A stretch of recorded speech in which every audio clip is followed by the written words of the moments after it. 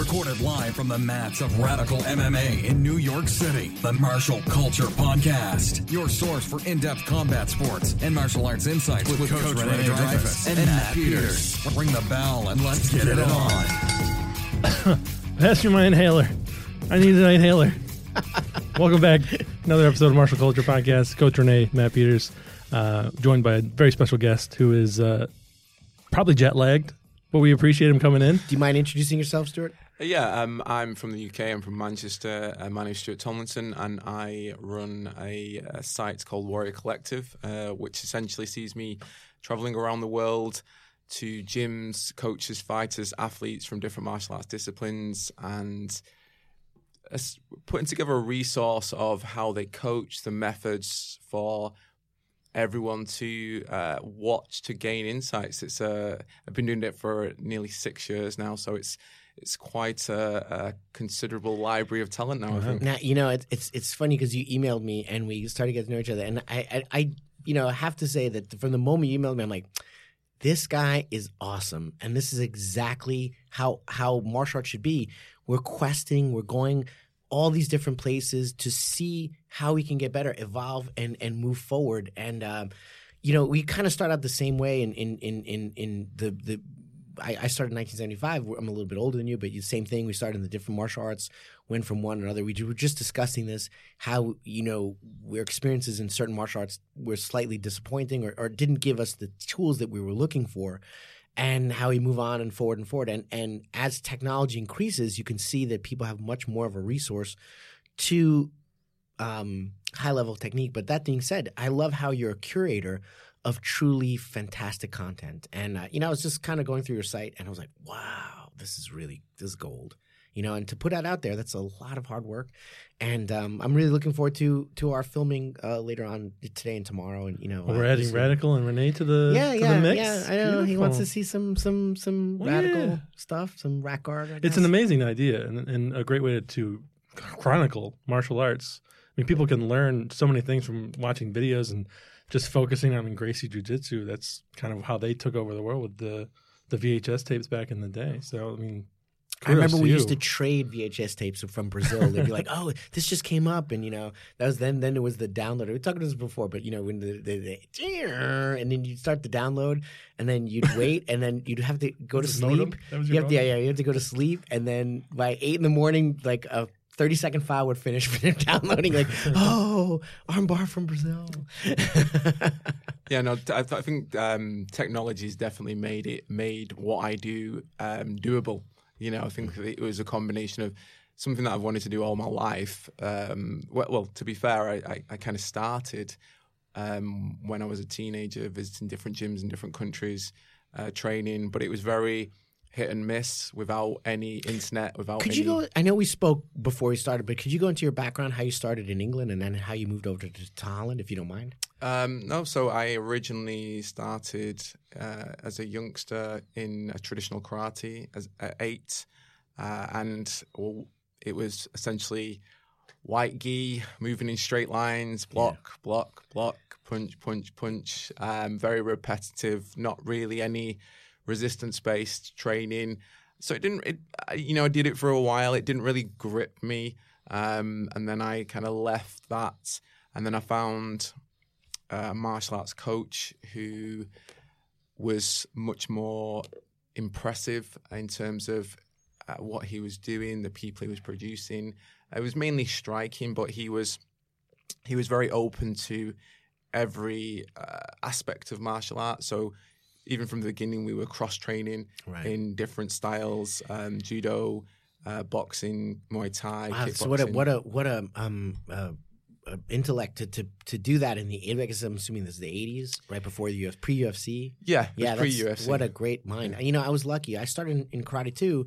My master, Sensei Miyazaki, was also a very open thing. And definitely the training that we did was a little bit more oriented towards what we would consider traditional karate. But it's funny, in the karate world, we were called kickboxers because, he was very open-minded. He told me when I was a kid, he's like, oh, you should go learn boxing. And then when I did eventually start doing grappling, he's like, oh, this is great. Just, cross-train. This is wonderful. I think the real real masters are the ones that are not afraid of you experimenting and developing your own palette of colors. And, like okay, this is orange striking, this is blue, this is grappling, this is whatever. And you paint in all these different colors and hues and you develop your own game.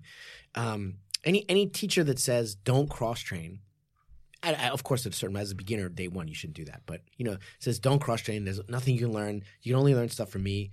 That's problematic. Open mind and that kind of orientation is great, but that's not the way it was in the 80s, definitely. No, definitely not. And I think there was a lot of schools that would encourage, not to go and train anything else, not to go anywhere else. And thankfully for me, after my initial experience in the karate in the school hall, I managed to find someone who was very, very good, very open, and that kind of instilled in me then a wanting to develop and continue evolving and not being happy with this, and this, but actually taking it to whatever level you can by cross-training with different people. And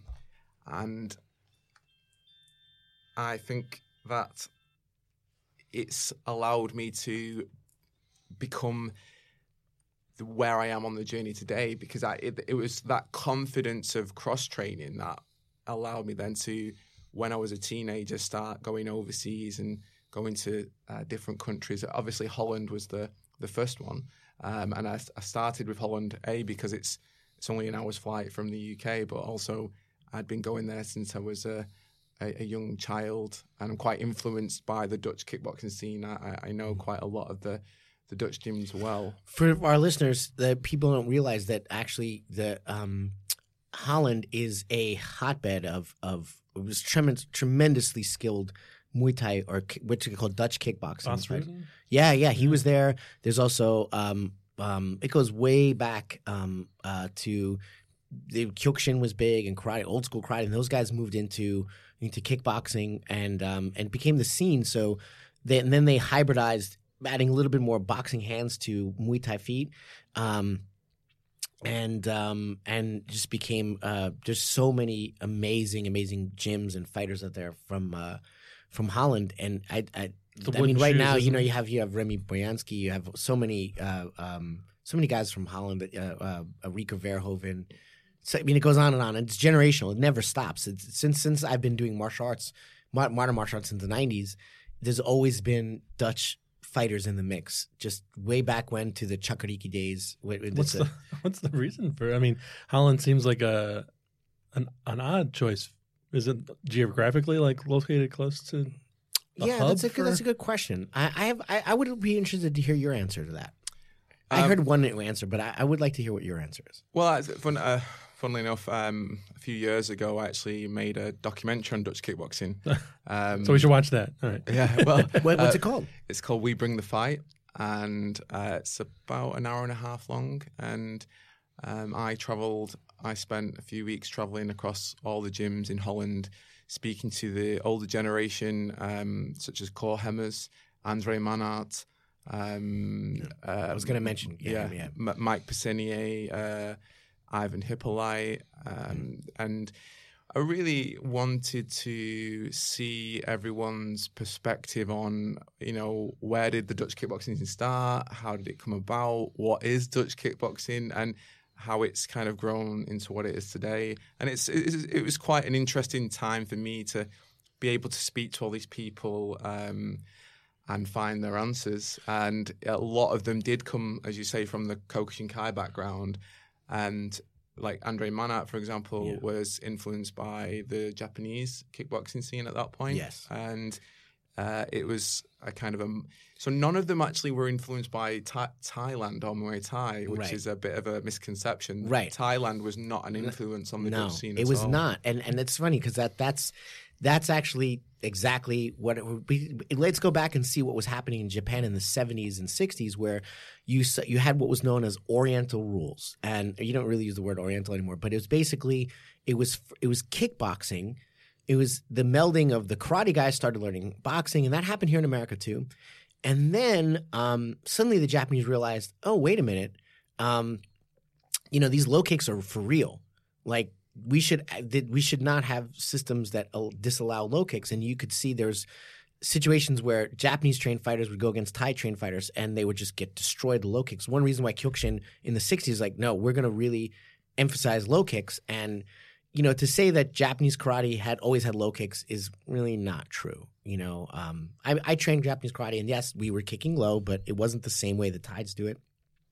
The Thais technologically advanced it, and the Kyokushin guys went and said, we're going to do that, which is great. There's nothing wrong with that. But, you know, to say that, you know, this is a 400-year tradition of Kyokushin guys and karate guys kicking the legs, that's not really true. But anyway, so that happened, and then a lot of the judge, like Korhammers, all these guys were influenced by the Japanese teams. One of the reasons why all the Dutch gyms have Japanese names, you know, or not all of them, but there's Mejido, there's this. Those are places in Tokyo, and places where these guys are trained, and so the scene in Holland, as I had been told, but somewhat controversially, was based from the cross pollination of what was going on in Japan in the 70s and in the kickboxing world. But yeah, it's nice to hear someone say that as well, because I was said, no, it's Muay Thai, and well, actually, it is Muay Thai, but it was the roundabout route, you know. It's you know what else is quite funny as well, which you'll have to watch the documentary where there's a couple of Dutch trainers who actually were looking to America at that point. Obviously, like Duke Rufus and all this. No, before then, it was.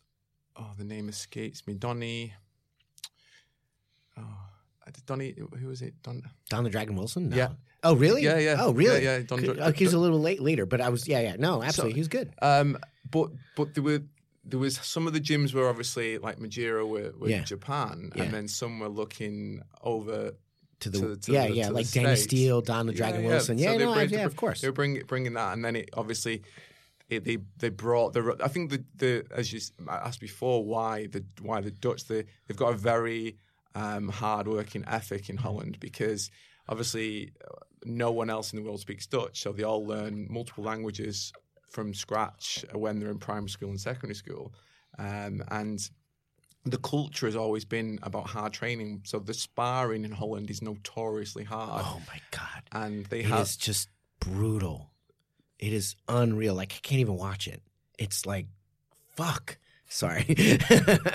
Yeah. They have a day each week that they dedicate to hard sparring called Meatloaf Wednesday. And I have one of those too. It's different. Longer Taco Tuesday. So Meatloaf Wednesday, I can't remember the Dutch pronunciation of it, but Meatloaf Wednesday is obviously the traditional dish of what you eat on that day in Holland. Oh, really? But after sparring, it's what you're supposed to look like sparring on that day. And I've been to most of the big gyms hard sparring sessions, and obviously when I was younger I went there, and there's no holding back. I remember my first sparring session, and I took an up knee to the face in sparring, and I looked at the coach like, you know, surely that's not allowed, and it's like everything goes knees to the face, wooden floor, hard sparring, and it was part of the culture. And thankfully for me, where I came from in the UK, we were quite used to hard sparring, but in Holland, they take it to another next level. It's unreal. It's the exact opposite of what they do in Thailand. They don't hard spar in Thailand. Yeah, no, ever. they don't. It's all play, sabai, relax, da-da-da. But, and you know what? I really respect Thai boxing in Holland. I really respect it. We never hard sparred radical, maybe once every 6 months. Just brain trauma, you know, like now body and leg. That's fine. That's not what I'm talking about. I mean, hard to the head is not what we do. My fighter GG and York, the two fighters just had their fights this weekend and did well. And we did not do one hard sparring session to get ready to the face. We don't need it. You know, once a year. All right, let's fucking go. You got to remember what it feels like, just so you don't forget. That's it. Done. 15 minutes once a year. But then everything's fast-paced. Hard to the body and hard to legs is fine. No problem. But not to the head. You know, light contact to the head. And fast-paced, movement-based. Because I can't... I told York, I met his dad. And I told him, you know, we want him to win and all that. But also I have a responsibility to you to make sure that while your son is in my charge, He's taken care of, and he can have a great life in his 50s and 60s, and is not punch drunk or I did not grow up in the New York boxing tradition. I'm a little bit old past that. But I did box here. But the boxing, the golden era of New York boxing was long gone. But I did box in a gym called Kingsway, and I had a trainer there. And you see all the old generation guys, and none of them can speak properly.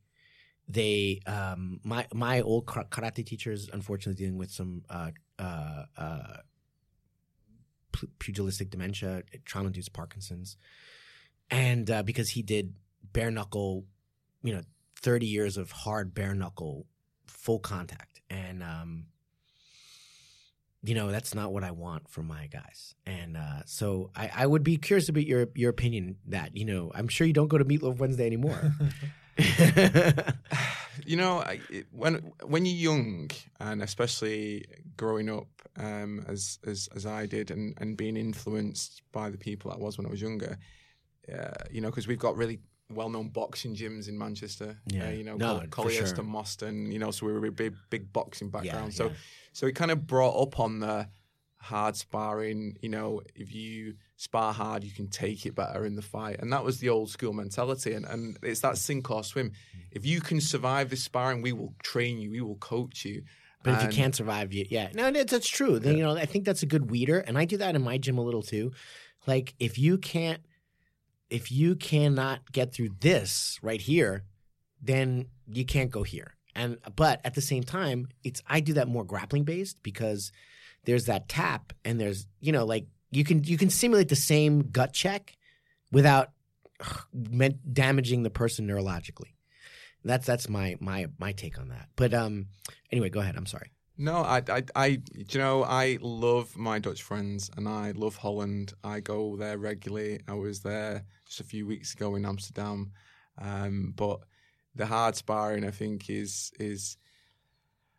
it's not what I would do with if I was coaching someone. Right. It's not what I agree with. The modern day understanding of CTE and head trauma, and also the training smarter, not training harder. And I think sometimes the way that the sparring can go in some Dutch gyms, not all Dutch gyms, because I think some Dutch gyms have changed a little bit now, but some Dutch gyms go still so hard that it almost lends itself to a one type of fighter. You're not creative, you're volume aggressive.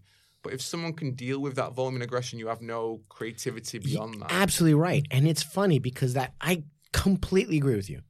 I wasn't going to say it, but that's also why I believe that Holland, while a powerhouse in Muay Thai, produces no really MMA fighters of note. I don't say no. There's, Marlos, Conan here and there, someone, but they just don't, because first of all, when you spar like that, you do not last in MMA, because you get your shoulder ripped out, you get your hips, you spar hard with takedowns. Yeah, good luck with that. Your longevity is done.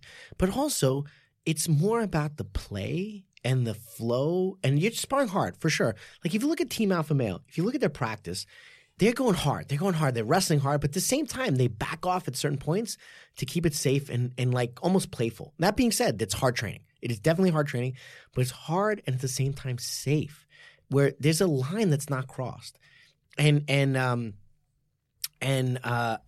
so like I'm not gonna suplex you. Like today, we're in my academy having the white belts practice suplexes, right? Which is actually pronounced suplex, but anyway, people don't know what I'm talking about when I say suplex, so I'm gonna say suplex. All right, so I'm like not having them lift each other up and throw them on their head. They're just learning, so you just do a back arch, keep your feet on the floor. Now, yeah, of course, when we really do it, we're gonna start. But you suplex a guy once in white belt training, that's it. He's done. Like he's not coming back for 3 days. And you'll probably have some, but there's a way to practice it that's hard, but at the same time sustainable. And the thing is, when you go super hard, you don't feel confident in experimenting with stuff you're not good at. Now, if you don't experiment with stuff you're not good at, you don't get better. You don't get better at those moves. Your repertoire becomes very limited. Now, in striking, how many punches are there? Really 5 punches. And then 10 if you count high and low. So the jab, cross, hook, uppercut, blah, blah, blah, right? And there's like how many kicks? Like what, 8 kicks basically, you know?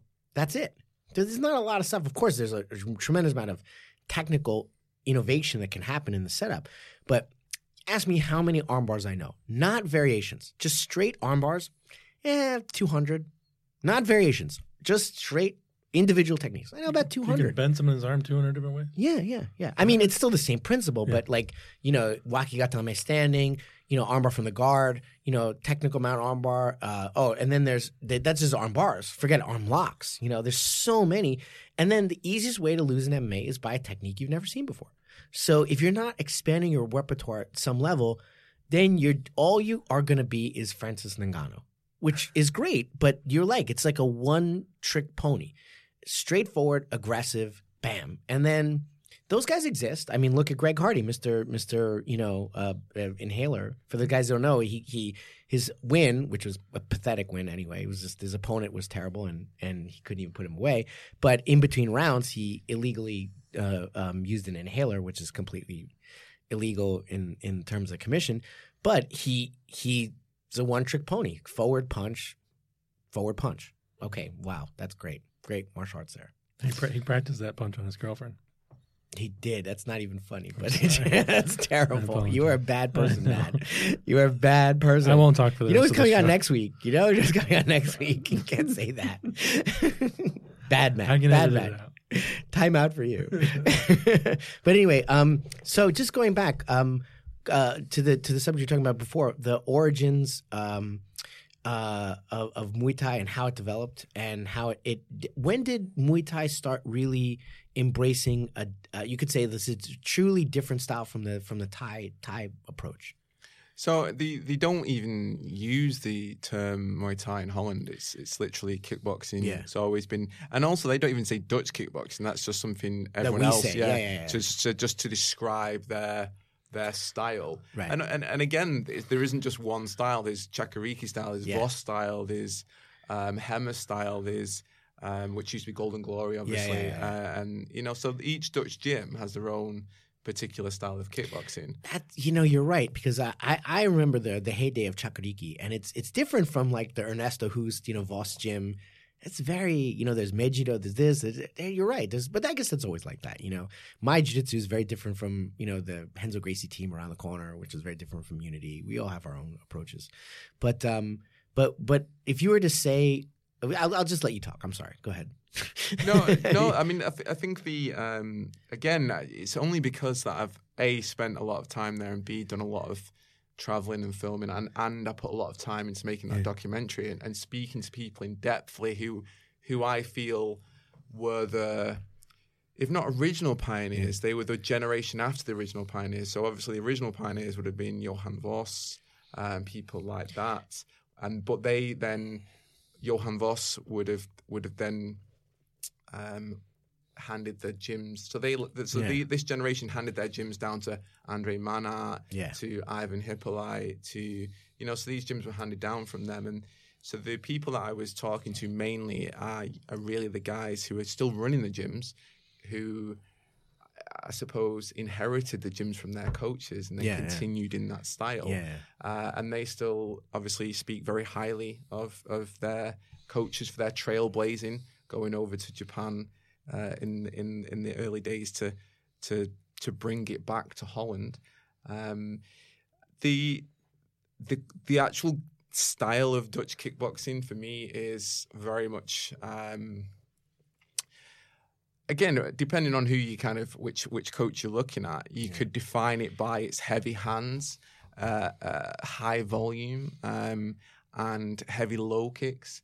But it's changed a lot, I think, since the days of Ernesto Hoost and people like that, because again, like we were talking earlier on, rule sets and promotions encourage different things. And that has led then to a change in the fighter. Exactly, because especially it's glory rules now, which don't allow For the listeners who don't know, there's the straight Muay Thai rules, which are a very, very long clinch battle. And we're talking about not MMA clinch, but Muay Thai clinch, where it's called the plum. You put the hands behind the guy's head, and it allows a real intricate battle. And that's a big part of Muay Thai. It's also a place where kind of Muay Thai guys go when they kind of want to recharge a little bit. But it's still dangerous, and there's a lot of elbows.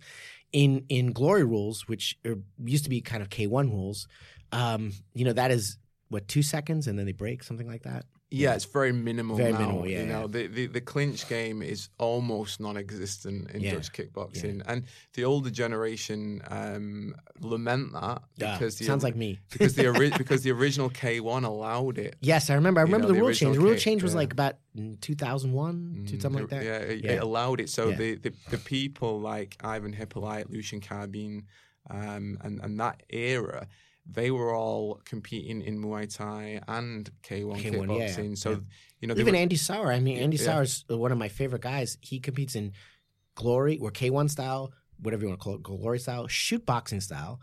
And I know he's been to Thailand too, right? Mm-hmm. Yeah, he's an amazing guy. He's in a lot of rule sets. Can I just back up a second? I think it's really important to mention to all my listeners, a lot of my friends are karate guys, it's very important to mention John Blooming.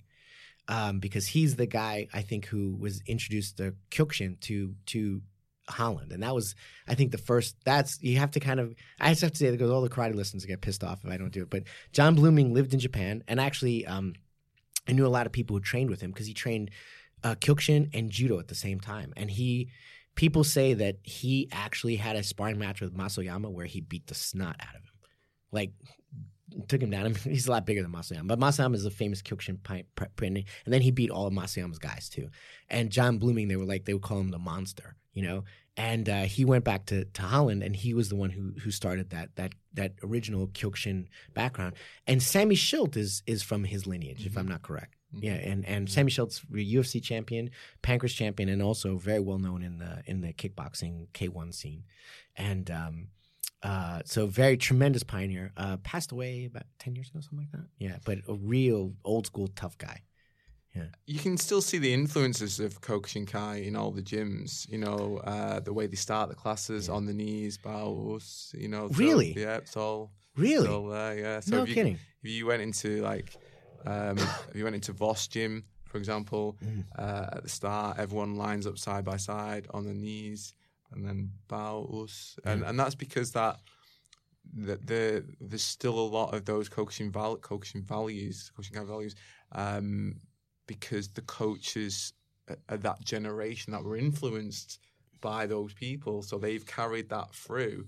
And I think it's important as well, because sometimes if you lose too much of the traditional aspects of it, you're not a martial art anymore. You just boxing, just gym, fighting. Yeah. Fighting. So I say that in our academy, as you saw, like bow and friendliness. I if someone's new in my academy, you always go over, greet them, be polite.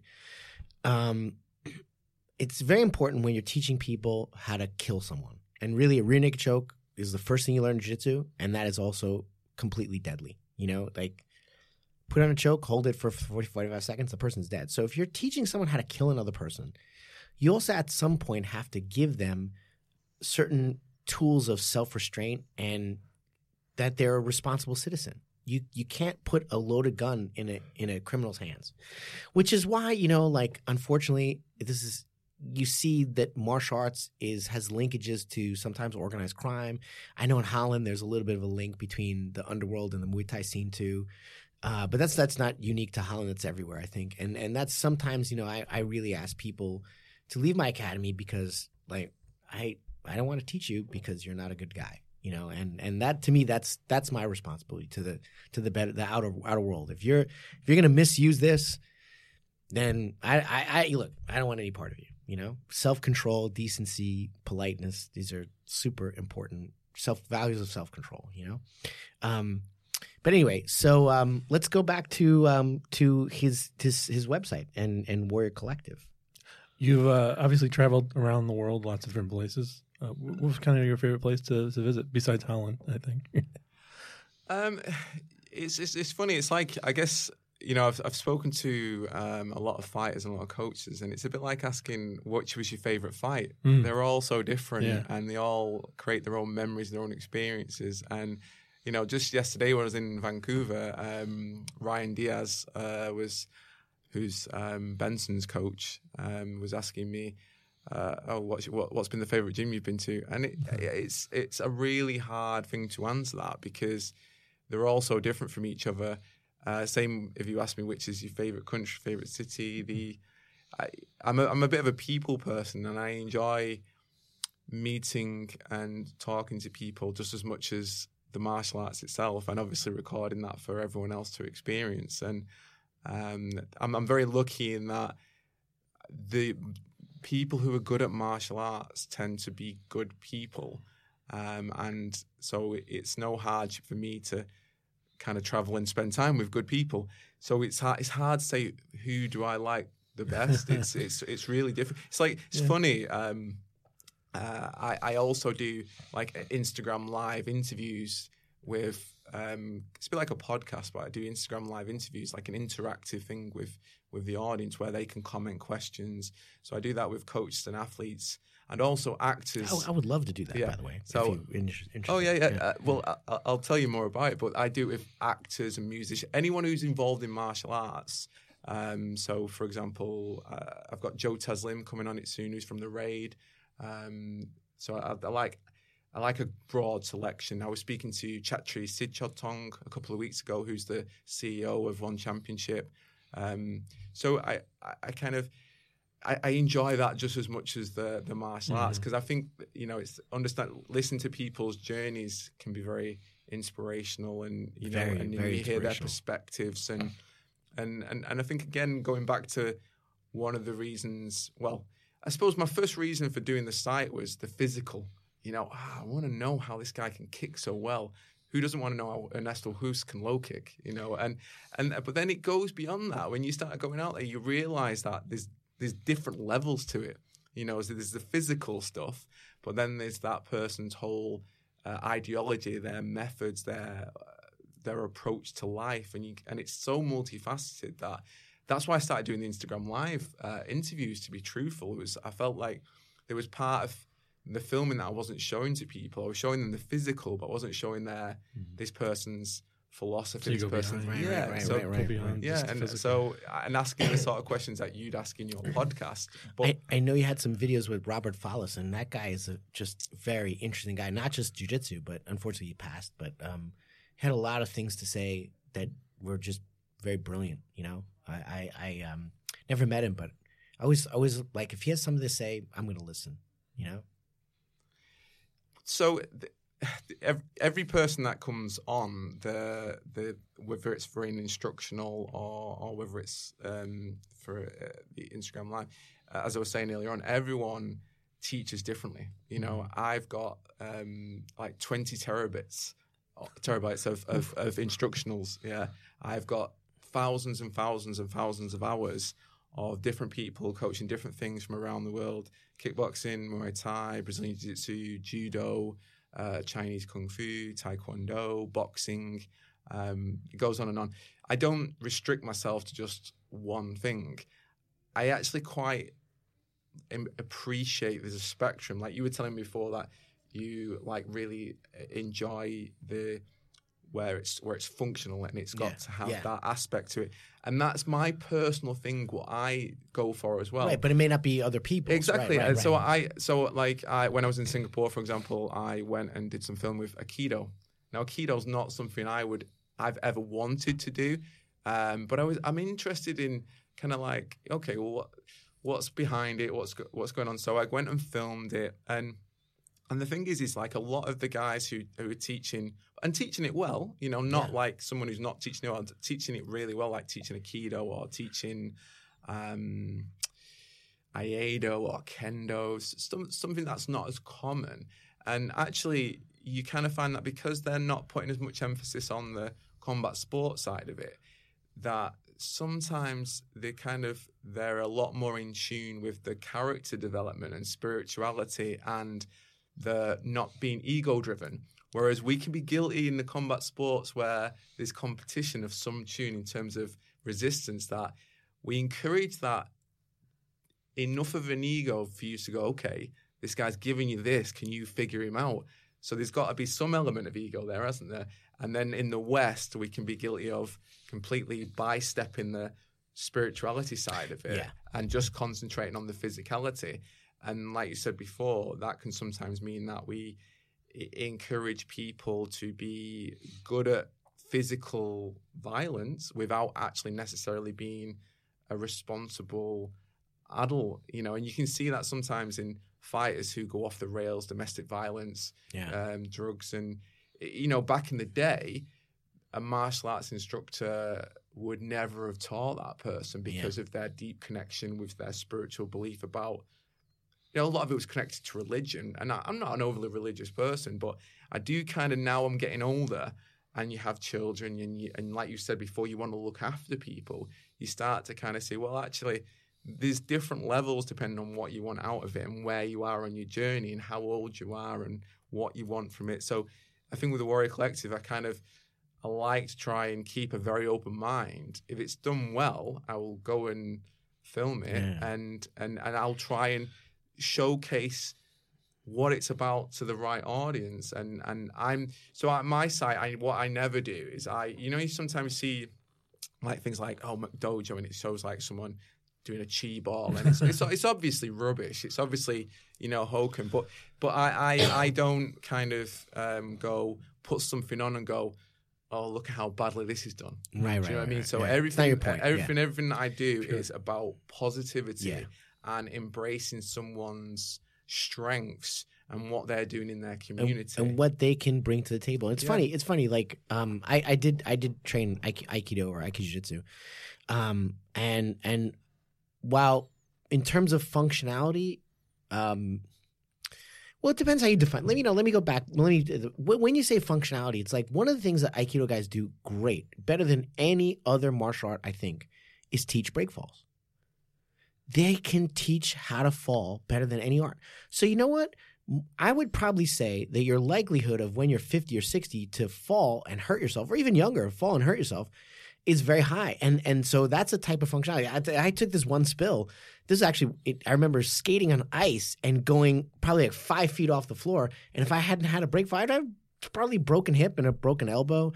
And I just took my break fall and I was fine. And people thought I was dead, but I'm like, I took my break fall and boom, and I was fine. So yeah, could my Aikijutsu training have contributed to that? Absolutely. I've never seen anybody teach a break fall as well and as efficiently as Aikido guys do. That being said, some of the other things are more based towards the art of the side of the spectrum than the martial.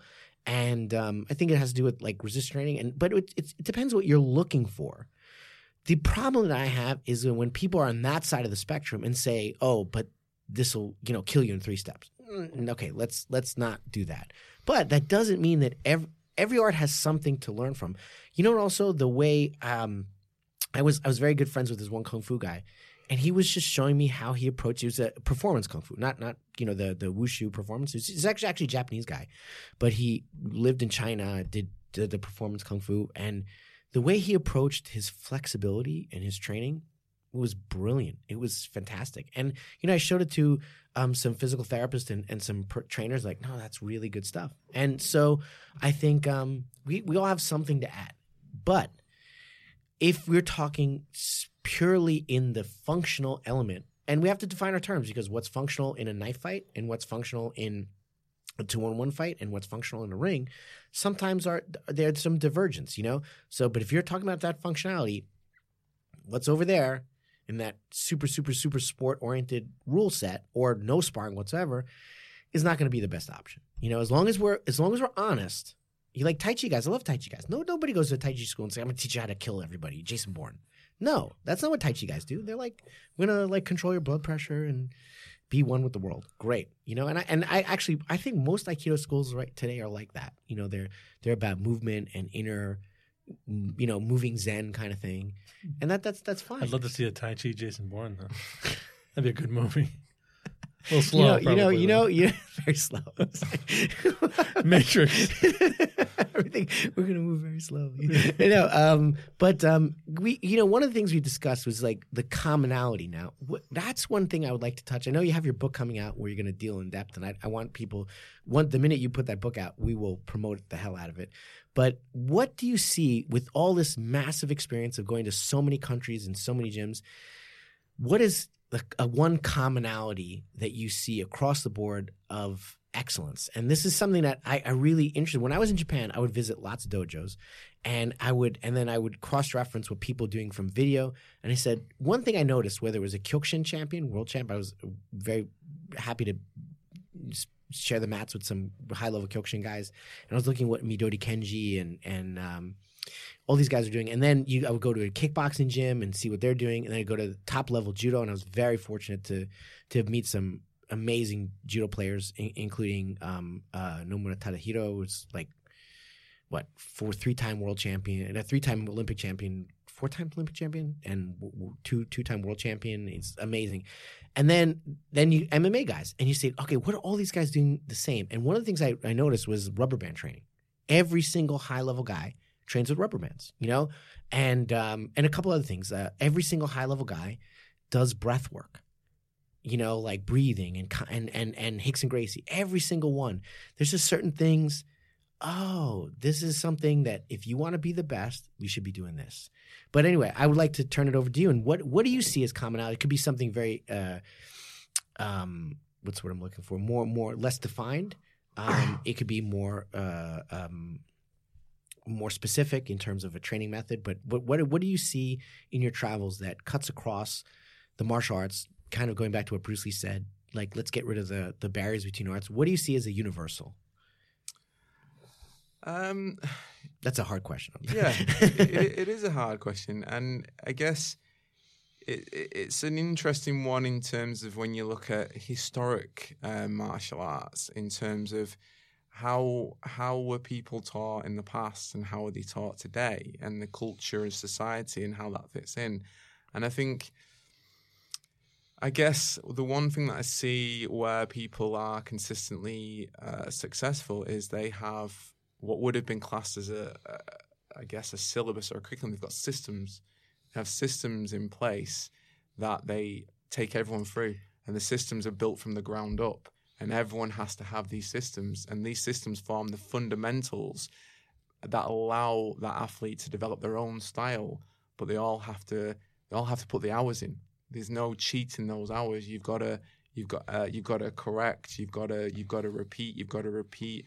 And I think that one of the things like mixed martial arts has kind of forced really is when people try to do too much, and then it's like a jack of all trades, master of none. I call it the JKD problem, Yeah. and that's what happened. In the 80s, people in the JKD community who were pioneers and great, but they wanted the same concept that we want in MMA, and it's like, let's be functional in every element. But then they started doing 18 different martial arts. So you like slightly good at everything, but not really good at anything. And then you wind up with guys who's a little better at wrestling or a little better at striking, and he just eats you alive.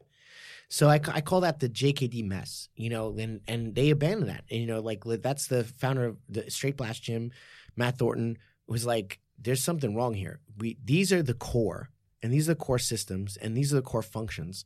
And on top of that, we can build further, but we can't have this mess of training 18 different martial arts at the same time. That's a great point.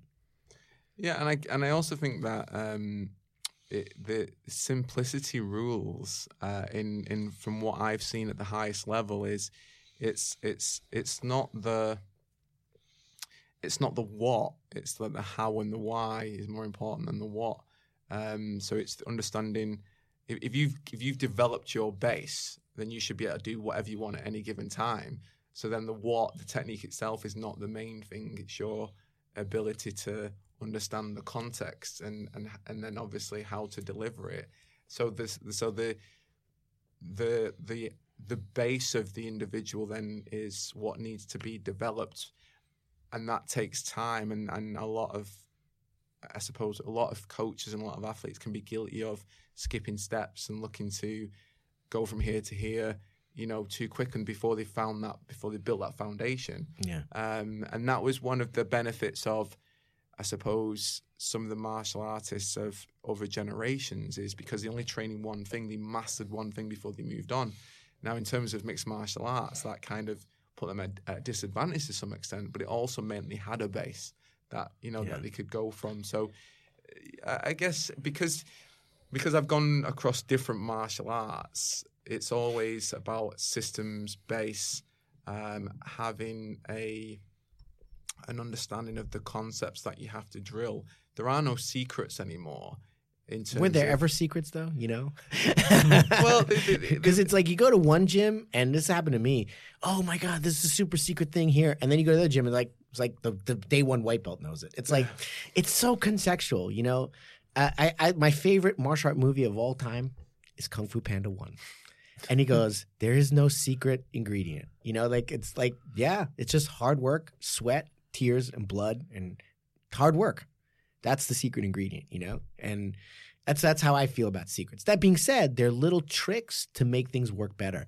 And those tricks, I think, are understanding biomechanics at a high level, generating force and leverage, using your musculature, your anatomy, applied anatomy in functional, really efficient ways. And there are definitely tips that make that happen better.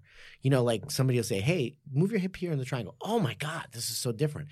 But is it really a secret? It's more helping you understand your body and how your body works better. You know what I mean? Like, to me, the secret is one, coachability.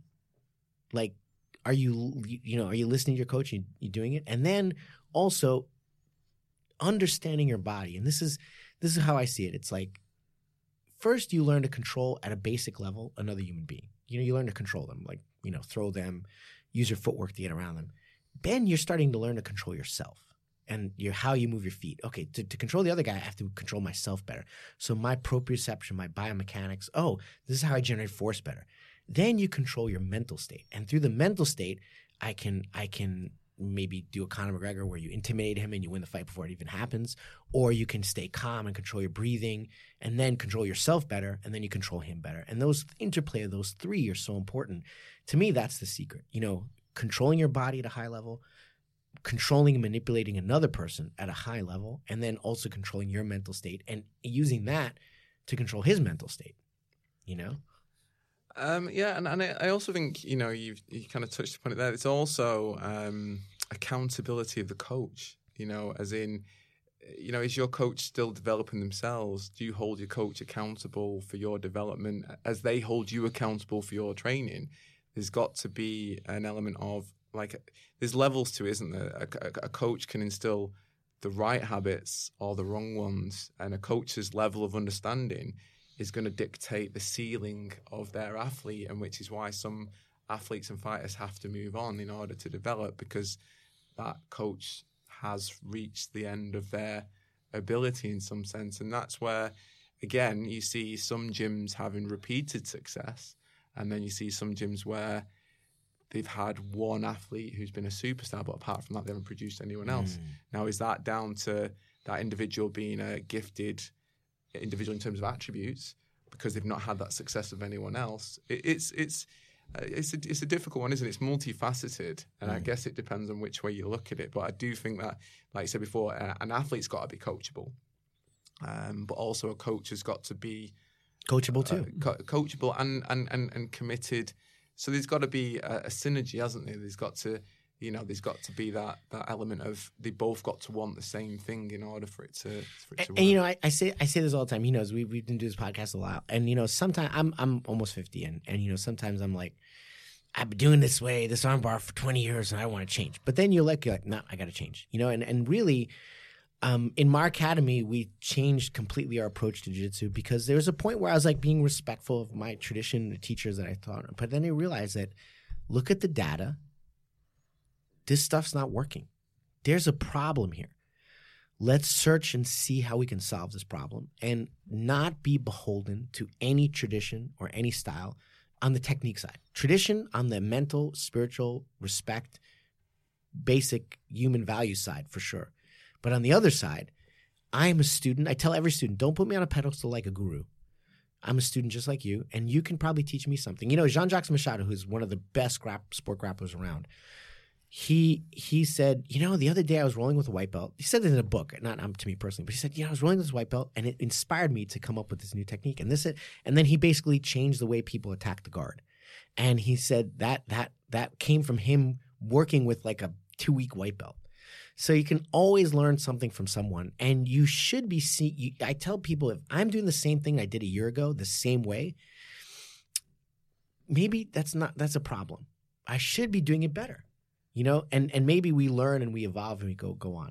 But I'm sure, Matt, I always dominate the mic. Maybe you have some questions. I think your website goes a long way to help with that, with seeing what other people are doing and kind of testing yourself against other people virtually. And how can I do something different? How can I do something better? Is Joe Rogan's spinning back kick on the website? No, I mean, so the that's a great spinning back kick. It is a lot of power. It's a great spinning back kick. Because I only really put stuff on the site that I've personally filmed. I haven't actually. Joe Rogan, call him up. I know. Bring him out to California. I know, I'd love to. I'd love to go and see Joe, but talk about rotation. Look at the hip rotation, that move. Though honestly, that's the old style of Taekwondo spinning back kick. Like, there's a newer style that's coming out right now. And let me tell you, the Taekwondo guys, there's a lot of lack of functionality in a lot of way they hold their hands and stuff like that. But when it comes to torque, generating torque through hip rotation, you can learn a lot from them. And I had a Taekwondo student, we were talking about it before, and he was showing me, because he trained in Korea, how they're spinning now, which is actually different from the way they did it in my day. And I'm telling you guys, this is how I did it, but this is how they do it now. I'm too old to change this one because my hips don't work like this. I get hit by a car. I can't move like that anymore. But you guys try and move like this. And I'm going to give a shout out to my friend Dominic in Canada. He's a very eclectic karate guy. I have never seen a more powerful spinning back kick. And I've been to Korea, I've trained. But this guy, Dominic, and he, in terms of spinning, and he has a multifaceted karate background, but he did kickboxing and all sorts of stuff, right? And shout out to Dominic in Toronto. But again, the highest level of evolution of that little micro thing of how to spin and how to, in a short, kind of very, very efficient movement, very, very biomechanically, the amount of conservation of motion, what's the word we're looking for? Efficiency of motion, very small movement to generate that much torque. It's just unreal. But Joe Rogan definitely has it. But even the newer guys from the Taekwondo, they go pop and they just spin like crazy. And Zabit is one who does it in MMA. When he spins, he's really close to the guy, but he still gets that spin and that spinning back kick where the knee is pointing the floor. So a lot of times the spinning back kick, the leg is parallel to the floor. But right now the knee is pointing down, sort of like you're doing a mule kick. But you spin, it comes up and it just shocks you right there. It's just beautiful.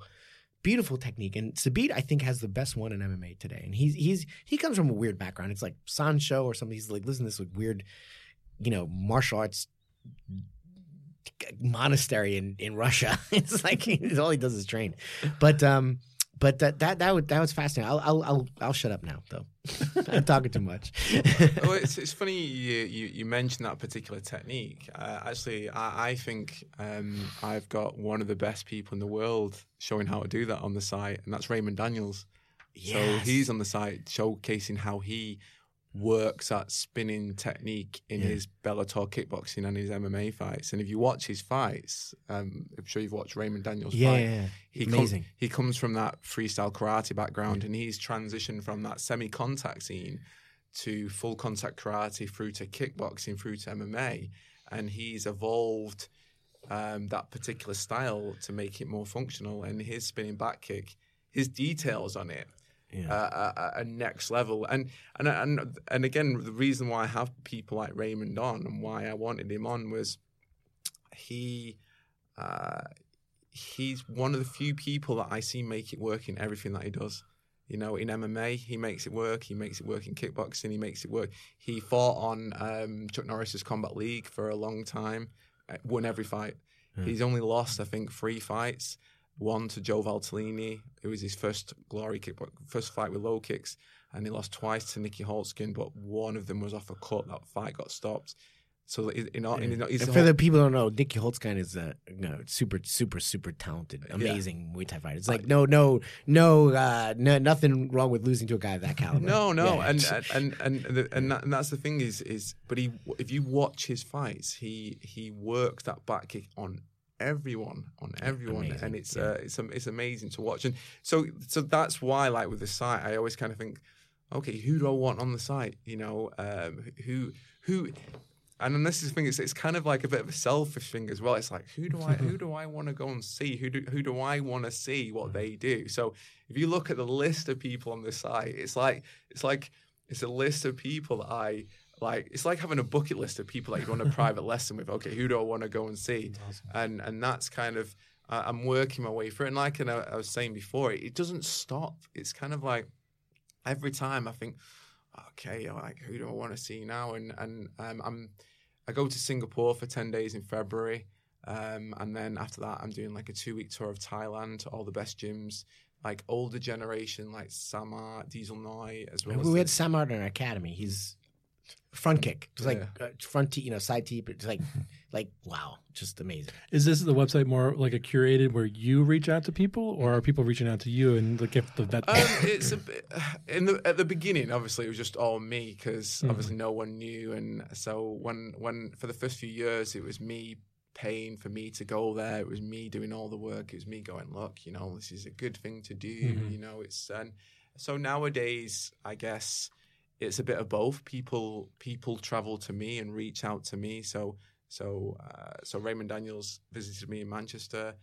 There's quite a lot of coaches that have visited me in Manchester and done the filming there. And then obviously like today, I'm in the middle of traveling at the moment. And this is me kind of going. And I know you have a relationship with ONE FC as well, right?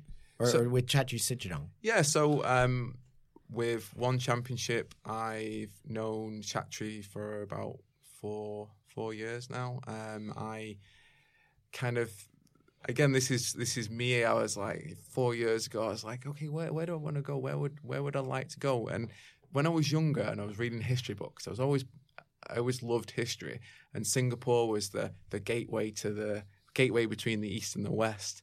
And everyone was like, oh, you have to go to Thailand. And I was like, there's loads of people going to Thailand. I want to do something different. So at that point, Evolve had been very successful. ONE Championship was just starting, or had just started not long back. And I just thought, do you know what?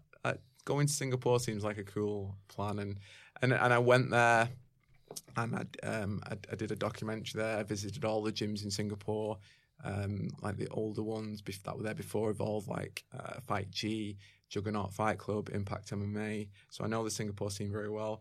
And then I went to Evolve, and funnily enough, when I first went there, there'd been some miscommunication with the PA, and I couldn't film when I went. And I'm always super polite. There's one thing that you'll see is like on any of my comments on anything, even if I've traveled 100 miles and someone's gone, oh, do you know what? I forgot that you were coming. We can't do it. I would not say anything bad. I would not have anything difficult to say to him. So I was like, oh, it's okay. So I'd kind of like had 2 days where I'd committed to go to Evolve and I couldn't film now. So I was like, it's okay. I'm happy just to have been and made the context and experience. And then just before I was about to go and leave Singapore, I had a phone call from Chatri, and he wanted to personally apologise that I had a wasted time. And he said, I want to meet up and take you out for lunch and learn more about what you do. So to cut a long story short, he picked me up, took me out. We had lunch. We talked for a few hours. He really liked what I did. And then he then said, okay, I want you to come back and be my guest. So a month later, he paid for me to come back and spend another 7 to 10 days there filming behind the scenes at ONE Championship. I had full access. So it kind of worked out. Yeah. And then ever since then, we've been on really good terms. I've sent fighters over there for fight camps to Evolve. I've helped some of the fighters get signed to ONE. Wow.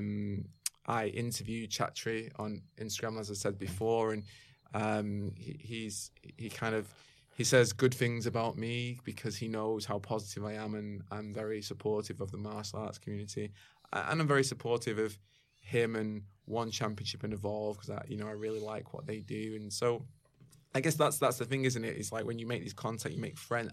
I always feel like anyone I've been out to visit and film with, they're a friend. And if there's something that I can do to help them, that I will, and vice versa. Sometimes they do something for me, like obviously with Chatri, he organised for me to go back. He paid for my trip. He's let me go to any one championship event that I want to for free. You know, it's not been a big deal to him. But then I don't ask for anything, if that makes sense. No, of course. He said to me, "Oh, if you ever need anything, you know, you just need to ask." And obviously, someone might have been going, "Oh, do you know what? You know, I could use a jet. Yeah, I could use a jet right I could now." use it. Yeah, and some people might do that, but I've never asked for anything. No, of course, You know, I've because you're a good person. Yeah, and I've never asked for anything. Yeah, but, I get it. But that's why we keep in touch. And again, he's, you know, and sometimes I look at my messenger or my Instagram messages, and I look through all the people that I speak to on a regular basis, and I just my young version of me goes, like, you know, I can't believe the life that you live. You're like, you speak to so many. Like, so when I was younger and I was reading the martial arts magazines as a teenager and being like a fanboy of all these different people, and like nowadays, you know, I'm regularly, like when I was in Vancouver, I went out for lunch with an actor who's filming a new film there, G.I. Joe reboot, Snake Eyes, and he plays the bad guy Storm Shadow.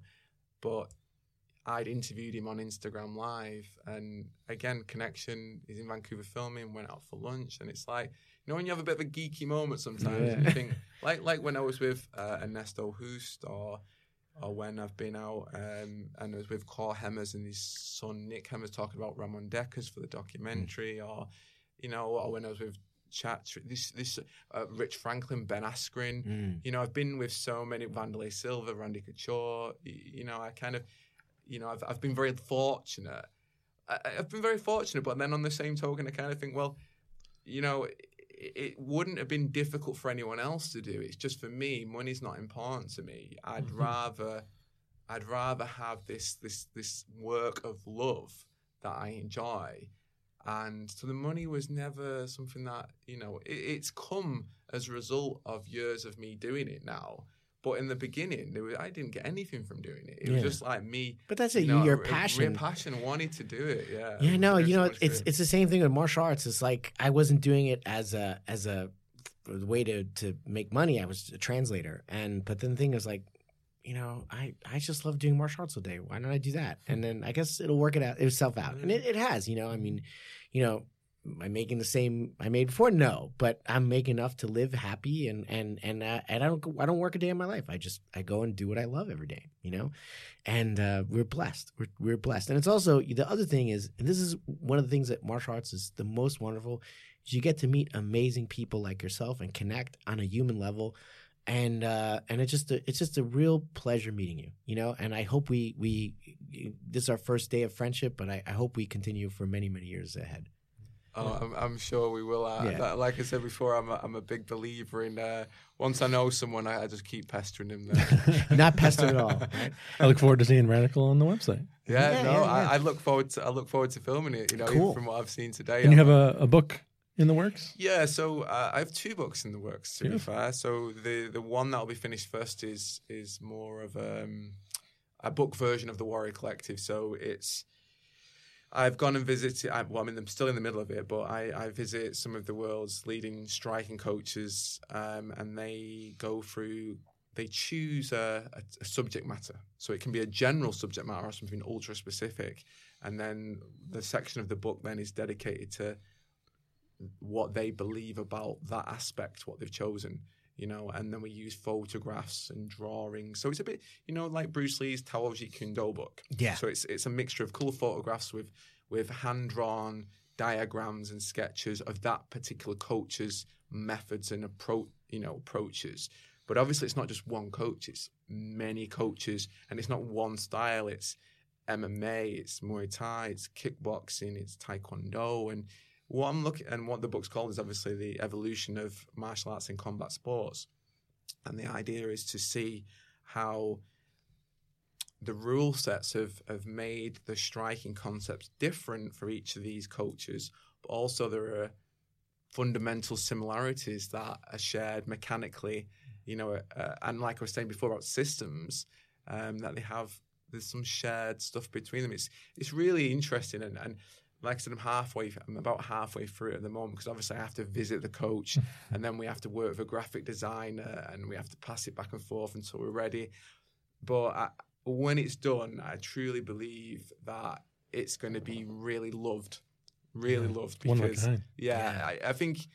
I think the equivalent books that have gone out in the past have usually been one coach's perspective, and they've gone through their curriculum, their syllabus, whereas this is going to be different in that each coach is choosing a subject close to their heart that they want to kind of talk about and go through, and then we're using a very modern approach and style of photographs and diagrams. So I'm working very closely with a graphic designer to create this look. So it's like, it's. I suppose it looks like the Taoji Kendo was Bruce Lee's handwritten, right? But just more sketches. like arrows and things like that.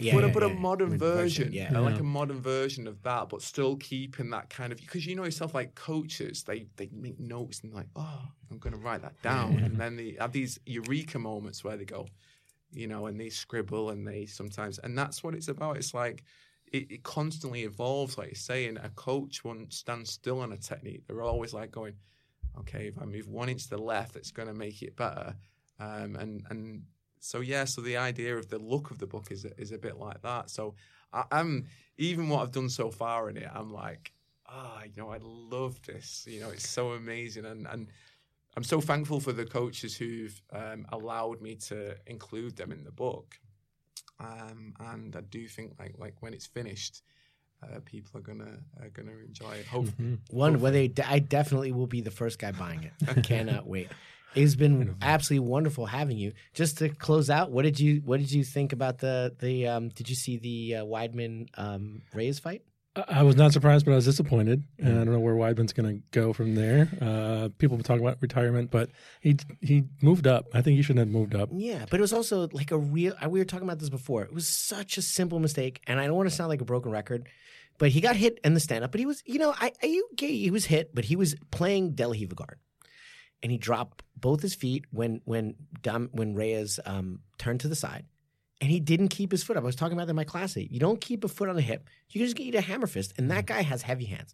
And the other hand was down. So both his hands are down. So if I'm in a striking match, both my hands are down, I better be moving like crazy. Now you have to treat the guard like a striking match. You know, like he wants to hit you. So first of all, keep one hand up so you can protect your face when you're playing De La Riva. So the other hand is grabbing his foot. You better have the other hand by your face. The other thing is keep your foot up as another blocker. He had no feet up and no hands up.